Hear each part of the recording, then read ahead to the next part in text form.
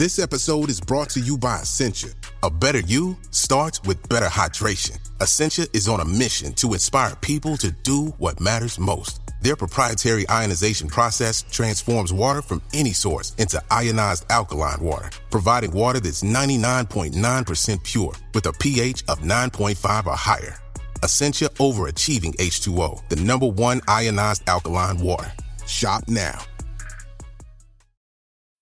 When you need mealtime inspiration, it's worth shopping Kroger, where you'll find over 30,000 mouth-watering choices that excite your inner foodie. And no matter what tasty choice you make, you'll enjoy our everyday low prices, plus extra ways to save, like digital coupons worth over $600 each week. You can also save up to $1 off per gallon at the pump with fuel points. More savings and more inspiring flavors make shopping Kroger worth it every time. Kroger, fresh for everyone. Fuel restrictions apply. If you're thinking, I should go for a run today, but it looks like it could rain, Sierra says save on Epic rain jackets. If you're also thinking, but I can't go out in these beat-up old running shoes, Sierra says save on top brand running shoes.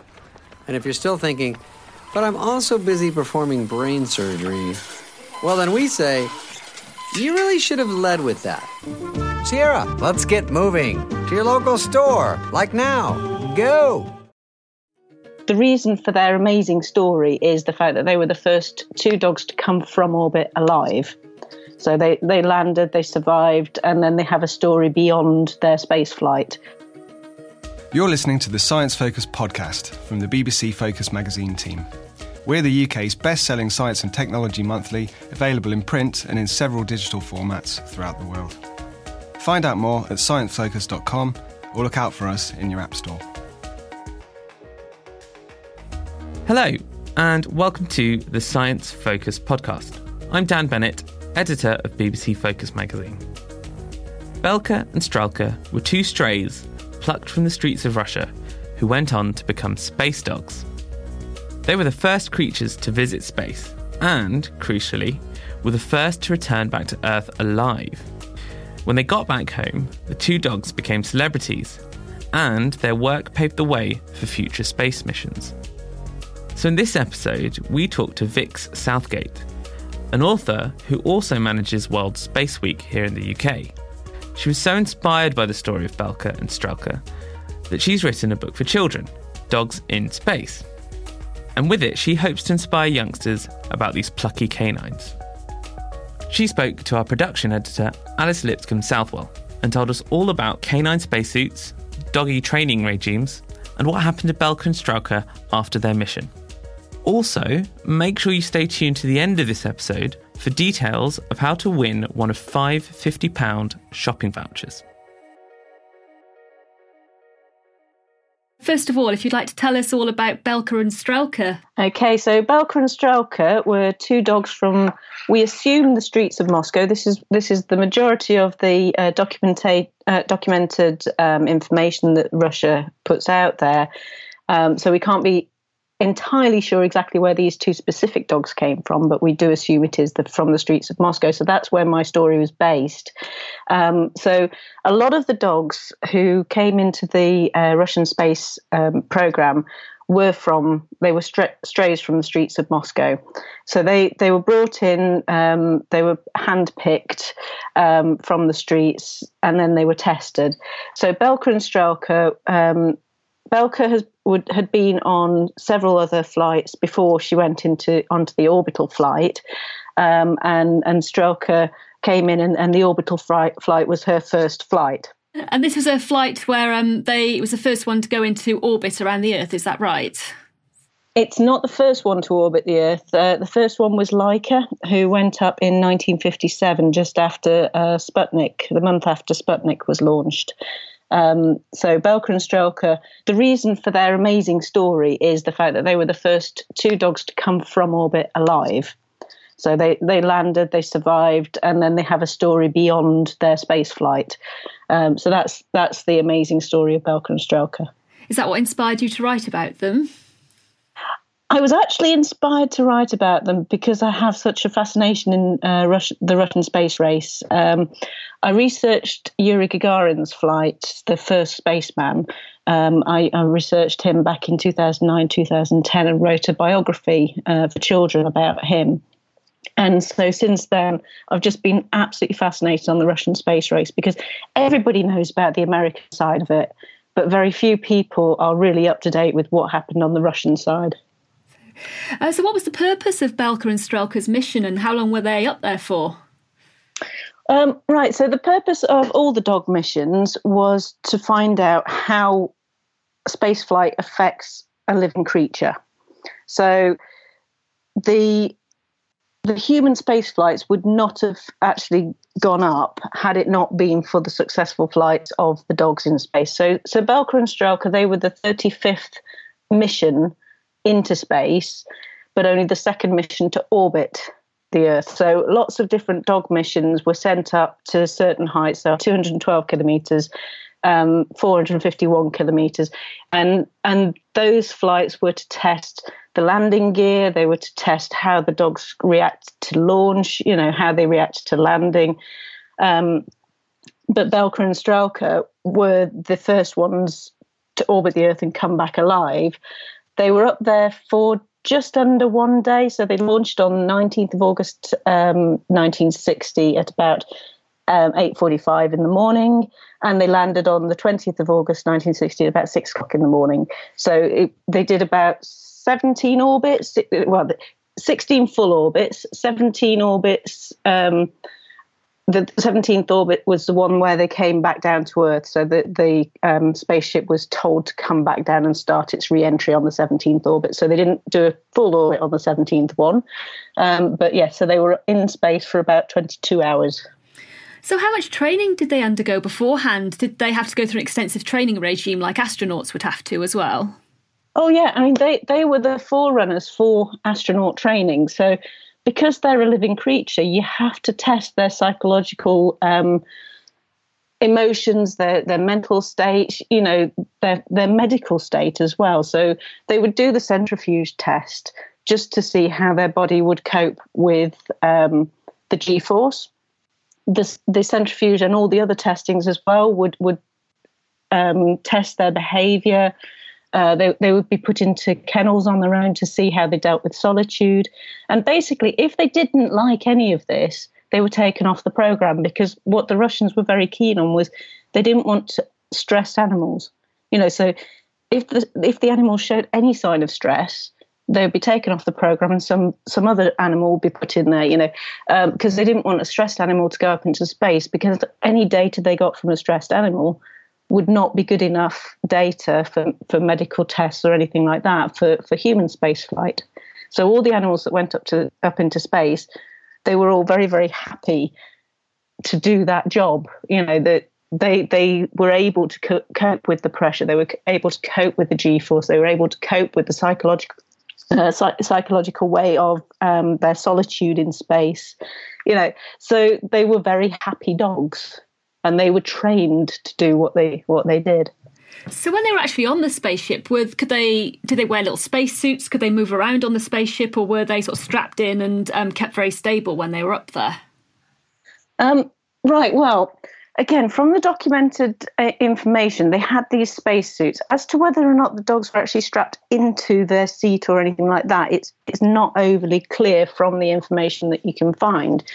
But they are in a small capsule of their own. They've got their spacesuit on. They can move around. They've got wriggle room, and they can do their business as they would need to in space.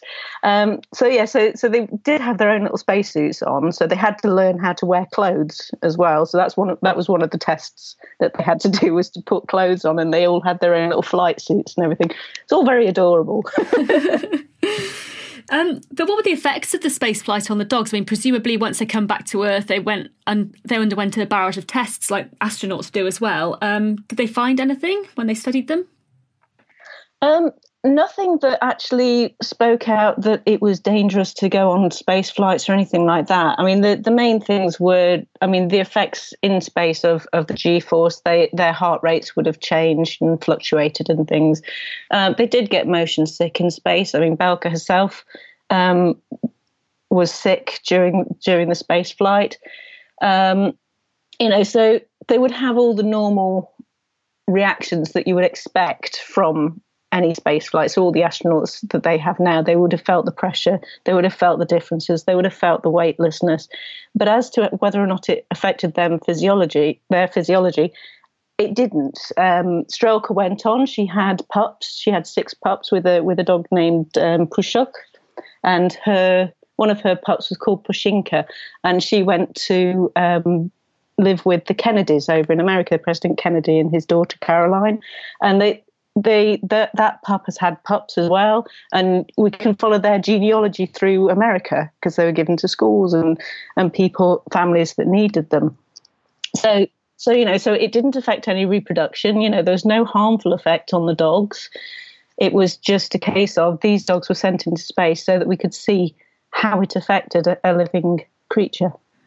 I wonder how that helped sort of Russian and US relations at the time, because obviously there was this big space race going on, and then if the offspring of one of the Russian space dogs went off to live with the Kennedys, then I wonder it is a very political time, as you can imagine. So the giving of gifts and the sending of the cosmonauts when they went up to space, the Russian astronauts, those people going on tours of different countries, it was so very heavily politically based. So giving one of the Russian space dogs pups to the American president was definitely a political act. It's a gift, When the dogs were in space, you said that one of them suffered from motion sickness, but were they wearing special dog space nappies as well, or were they just like weeing all over the place when they were up there? Right, no. As I say, they were all in spacesuits, so any functions that they had up there would be absorbed by aspects of the spacesuit. They would basically choose, for the orbital flights, they would only choose female dogs, because, of course, a female dog doesn't have to cock her leg to go to the toilet. So, so the restrictions within the capsules meant that they couldn't send the male dogs on the orbital flights because of the way that they were actually structured into their seats. So it was always female dogs, but it would all capture. As to the other version of bodily functions, I honestly don't know. There is no recorded information as to how they did a number 2, shall we say. Some poor person has to clean it all up when they get back again. So. Yeah. So on that note, then, were they given any water or anything to eat on the flight? And if they were given food, then what were they eating up there? That's an interesting question. I've not actually read any information about how they were given water, but they must have been, because it's essential to dogs. They need it, otherwise they'll dehydrate, as with humans. So I can only assume that either they were able to, or they were taught to learn how to drink through a straw or something to be able to get the liquid, or maybe the food was just so heavily packed with nutrients and with water in those, because they were taught how to eat from a conveyor belt system. So at set times, the conveyor belt would pop open its lid and the dogs would eat from it. So during their testing, again, they had to get used to this sound of this thing popping open, and it didn't scare them, when it popped open, and they knew they were going to get food once it popped open. So they thought about all of this. So it didn't starve the dogs. It didn't harm the dogs in any way. Everything was geared around trying to keep the dogs happy and healthy and in as good a state as possible, so that, again, they can get the medical data that they need from the flight. So why do they pick dogs? Why not guinea pigs or cats or anything like that? Right. Well, obviously, we've all heard about the chimps that were sent up from America. There were monkeys that were sent up, mainly because, again, monkeys, their mannerisms, the way that they function is very human-like. Guinea pigs, cats, there has been a cat go up there. As to guinea pigs, I'm not sure. I think they've probably been on as extras on the flights, just as with Belka and Strelka, there were mice and rabbits and all sorts on their flight. But the reason that the Russians chose dogs is because of their trainability. So because they are an amenable animal, you can train them, you know how they're going to react to certain things. Monkeys, you're not quite sure, people, you're not quite sure, but at least you can communicate with people. But with the dogs, they're trainable. They want to please you. They want to do what you want them to do. And so that's why the Russians chose dogs. Yeah, I suppose cats are just going to say, no, not going to do that, aren't they? So. Well, it is that sort of thing. If you train a dog to sit for a long time, it will sit for a long time. If you try and train a cat, it won't. So you have to strap that cat down. Now, to me, that sounds absolutely awful, and that's very stressful, I would have thought, for a creature that doesn't want to be held in one position for a long period of time. So dogs, again, it's less cruel, in my view. Some people might say that there are different aspects to that. But if a dog is happy and healthy and is doing what it wants to do, I think that there is an aspect there that says, yes, we can utilise these animals to further humans in space. So Belka and Strelka, you say they're quite famous because they were the first dogs to go into an orbital flight and then come back alive as well. So when future dogs went up, did they all tend to come back alive, or was it Belka and Strelka, but then there was a bit of sort of patchy results after that? Well, in the Russian side of the missions, they had over 50 dogs in their training session, and out of that, before Belka and Strelka went up, 4 of those missions failed, which meant 2 dogs per spacecraft, so 8 were lost before Belka and Strelka went up. And then afterwards, only 1 mission failed completely, where the 2 dogs were killed. Other missions that went up that weren't orbital, there were 9 dogs that died, but they all died on landing. So what the Russians used to do is they would test the landing aspects of the capsule. So some would actually have their capsule, the individual capsules that the dogs were inside, would have them one ejected and the other one land in the capsule. And so depending on which aspect was the better of that particular flight, one of the dogs might have died on that flight and the other one survived. Sometimes both of them died because the parachute failed on landing, So that there were aspects, but out of 50 dogs, there were only about 18 that actually died. I mean, how many animals altogether do you reckon have sort of died in our drive to visit space? Because, it's wonderful to hear the success stories, but you just think it's not just the dogs, like you said, there's been rabbits and things like this. So, it must number in the hundreds, mustn't it? I haven't looked into that side of the space flight. I am assuming that before we had an understanding that animals were sentient beings and had feelings and all of that sort of stuff, and we had all the animal rights side of things come in, I'm sure there were quite a few failed flights for science there. But since once everybody started realising that actually we needed to look after animals, we needed to care for them, we need to do what we do best as humans and look after everything else, the amount of flights that actually would have been done would have resulted in fewer casualties, because they would only go up if they thought that they were going to come back down safely. So after their space mission, they came back. You said Belka and Strelka. One of them went on to have puppies. Do we know what the other one went on to do? Did she do more? Did she do more space flights, or did she just have a nice life of retirement after that? They both had a very nice life of retirement after that. Neither of them were sent back up into space after that, because they became overnight celebrities. So they were more useful for the Russians, for the political side of things, alive than they would have been dead. So they were taken to schools. They did a lot of outreach work. They did press conferences. You can't really imagine it in today's world, having 2 dogs going to do a press conference, but they were taken out, they were shown, there was a big fuss made of them, and everybody loved and wanted to see them. And then they spent the rest of their natural lives. They died of old age, and they spent it with the scientists and the people. I think they lived in the Space Medical Centre, Science Research Centre that they grew up in and did all their training in. But it's not like a science centre. It's not somewhere where they were constantly being monitored or anything like that. They were living as pets by that time.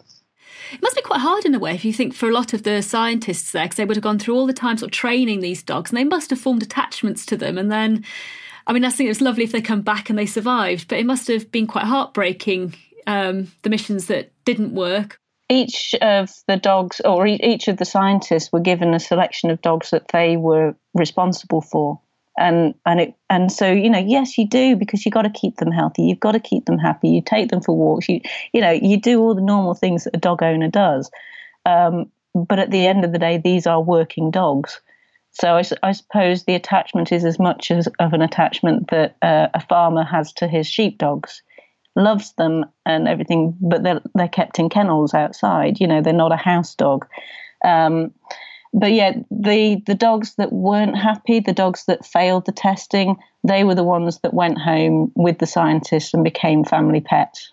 Oh, so it wasn't all bad then. So. Oh, no, absolutely not, no. So if we, in time, you know, there's a lot of talk at the moment about potentially setting up a base on the moon or on Mars. Do you think we could take our pets with us? I can't see any reason why not. I suppose... Yeah, I mean, God, that would be fantastic, wouldn't it, to take your dog for a holiday on the moon or something? That would just be marvellous. But yeah, the only thing I think there is that, as with spaceflight, you are going to have to test how these dogs and animals and pets and whatever else you take to the moon or to Mars with you are going to survive there, how they're going to react to it. So there will have to be test subjects that go, if that is something that we do eventually do. Because I suppose if since all space exploration is about moving off this planet because it's not going to last forever, you know, we need to move further into the universe. We need to move away from the sun that is heating up and growing. And, you know, so if that is our ultimate goal, is to create the ability to move to another planet, we are going to have to move all forms of life. So not just the animals, but the plants, you know, everything is going to have to go. Gosh. It's interesting. I'm like, yeah, that's a really good thought. I've not thought about that before now. I can imagine taking your dog for a walk in like lower gravity as well, and throwing a ball for them.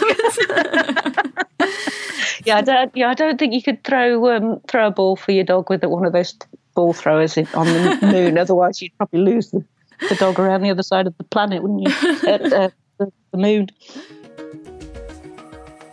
That was Vix Southgate there, talking to Alice Lipscomb Southwell, the production editor of BBC Focus. Her children's book, Dogs in Space, The Amazing True Story of Belka and Strelka, is available now. While you're here, if you have a few minutes to spare, we'd really appreciate it if you could take part in our latest piece of research to inform the continued evolution of the magazine.